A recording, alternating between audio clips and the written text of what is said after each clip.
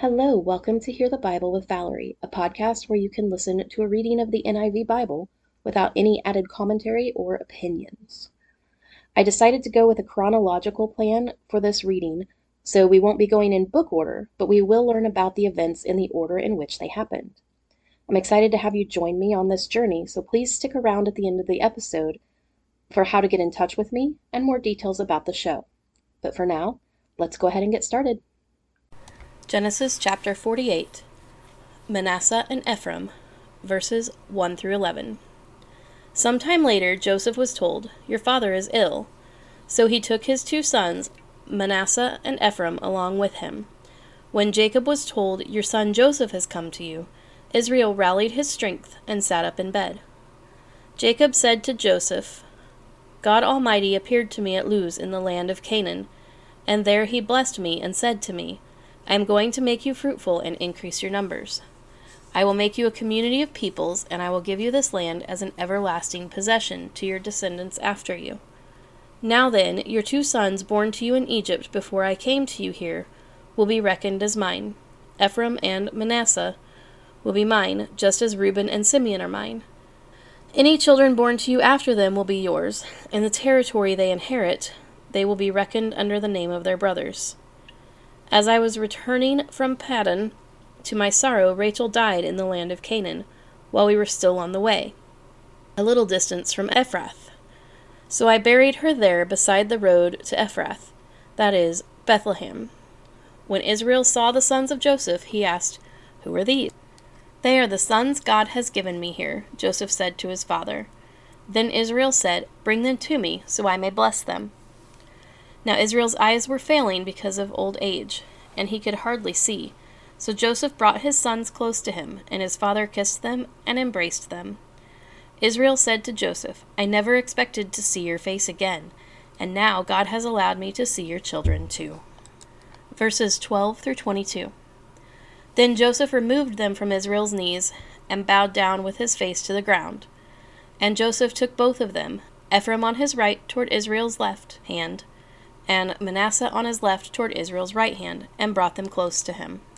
But Israel reached out his right hand and put it on Ephraim's head, though he was the younger, and crossing his arms, he put his left hand on Manasseh's head, even though Manasseh was the firstborn.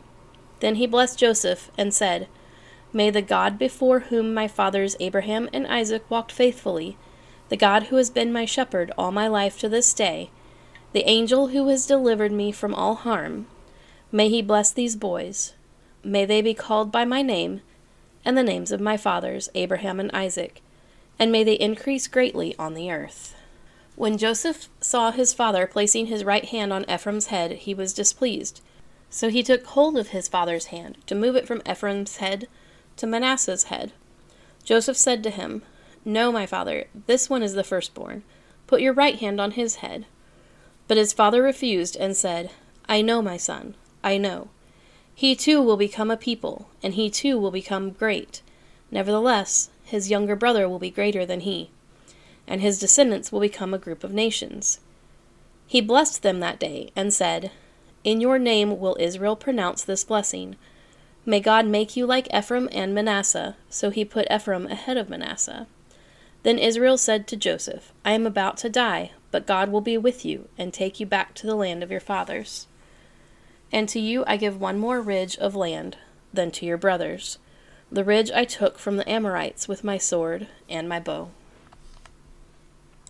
Genesis chapter 49. Jacob blesses his sons, verses 1 through 10. Then Jacob called for his sons and said, "Gather around so I can tell you what will happen to you in days to come.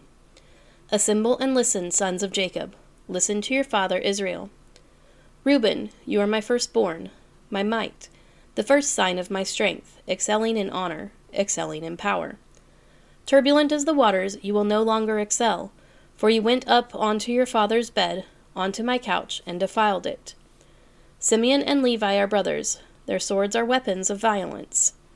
Let me not enter their council. Let me not join their assembly. For they have killed men in their anger and hamstrung oxen as they pleased. Cursed be their anger, so fierce, and their fury so cruel.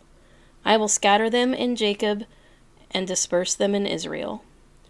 Judah, your brothers will praise you. Your hand will be on the neck of your enemies. Your father's sons will bow down to you. You are a lion's cub, Judah. You return from the prey, my son. Like a lion he crouches and lies down, like a lioness who dares to rouse him. The scepter will not depart from Judah, nor the ruler's staff from between his feet, until he to whom it belongs shall come, and the obedience of the nations shall be his. Verses 11 through 20. He will tether his donkey to a vine, his colt to the choicest branch. He will wash his garments in wine, his robes in the blood of grapes. His eyes will be darker than wine, his teeth whiter than milk. Zebulun will live by the seashore and become a haven for ships. His border will extend toward Sidon. Issachar is a raw-boned donkey lying down among the sheep pens. When he sees how good is his resting place and how pleasant is his land, he will bend his shoulder to the burden and submit to forced labor. Dan will provide justice for his people as one of the tribes of Israel. Dan will be a snake by the roadside, a viper along the path that bites the horse's heels so that its rider tumbles backward. I look for your deliverance, Lord. Gad will be attacked by a band of raiders, but he will attack them at their heels. Asher's food will be rich. He will provide delicacies fit for a king. Verses 21 through 28. Naphtali is a doe set free that bears beautiful fawns. Joseph is a fruitful vine near a spring, whose branches climb over a wall. With bitterness archers attacked him. They shot at him with hostility. But his bow remained steady, his strong arms stayed limber, because of the hand of the mighty one of Jacob, because of the shepherd, the rock of Israel, because of your father's God, who helps you, because of the Almighty, who blesses you with blessings of the skies above, blessings of the deep springs below, blessings of the breast and womb. Your father's blessings are greater than the blessings of the ancient mountains, than the bounty of the age-old hills. Let all these rest on the head of Joseph, on the brow of the prince among his brothers. Benjamin is a ravenous wolf. In the morning he devours the prey. In the evening he divides the plunder. All these are the 12 tribes of Israel, and this is what their father said to them when he blessed them, giving each the blessing appropriate to him. The death of Jacob, verses 29 through 33. Then he gave them these instructions. I am about to be gathered to my people.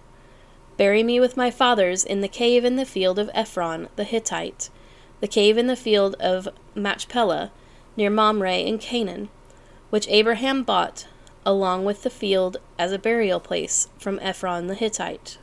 There Abraham and his wife Sarah were buried. There Isaac and his wife Rebekah were buried, and there I buried Leah. The field and the cave in it were bought from the Hittites. When Jacob had finished giving instructions to his sons, he drew his feet up into the bed, breathed his last, and was gathered to his people. Genesis chapter 50, verses 1 through 14. Joseph threw himself on his father and wept over him and kissed him. Then Joseph directed the physicians in his service to embalm his father Israel.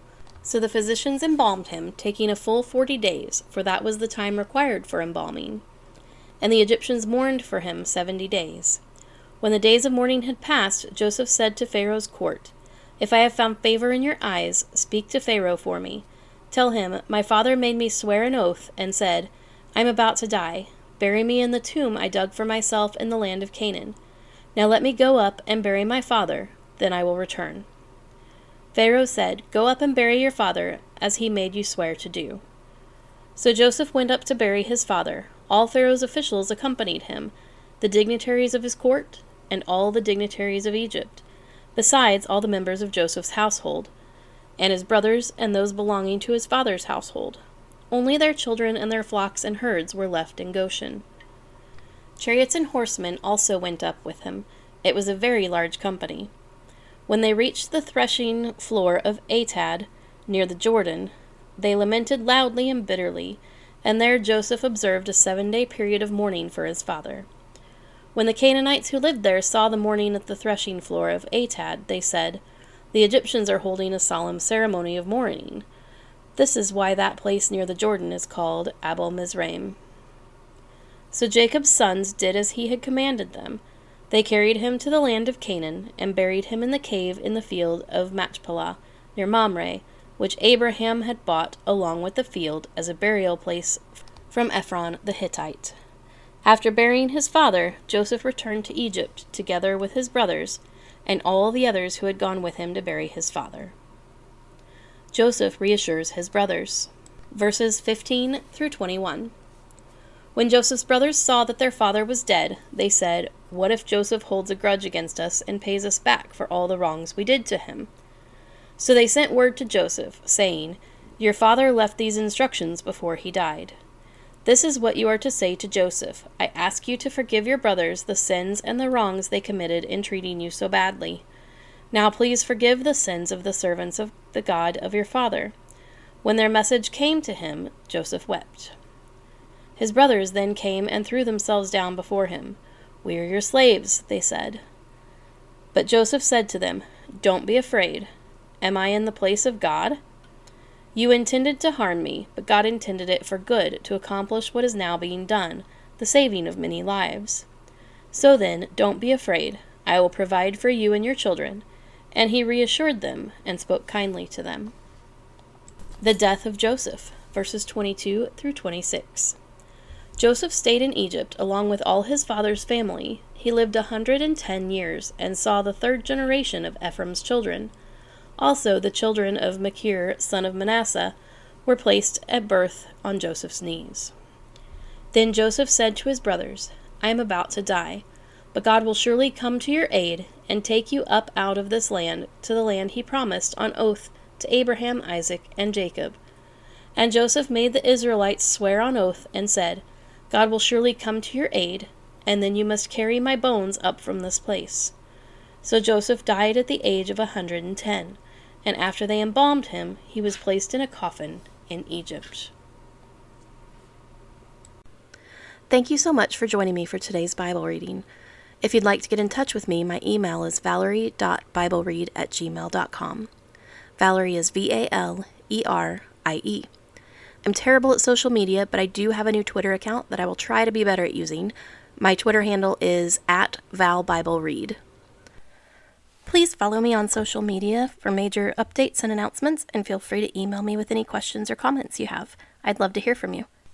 It's my goal to maintain a free podcast. However, if you feel led to help support the podcast in any way, there are 2 ways that you can donate. The first is by sending it through PayPal to my email address.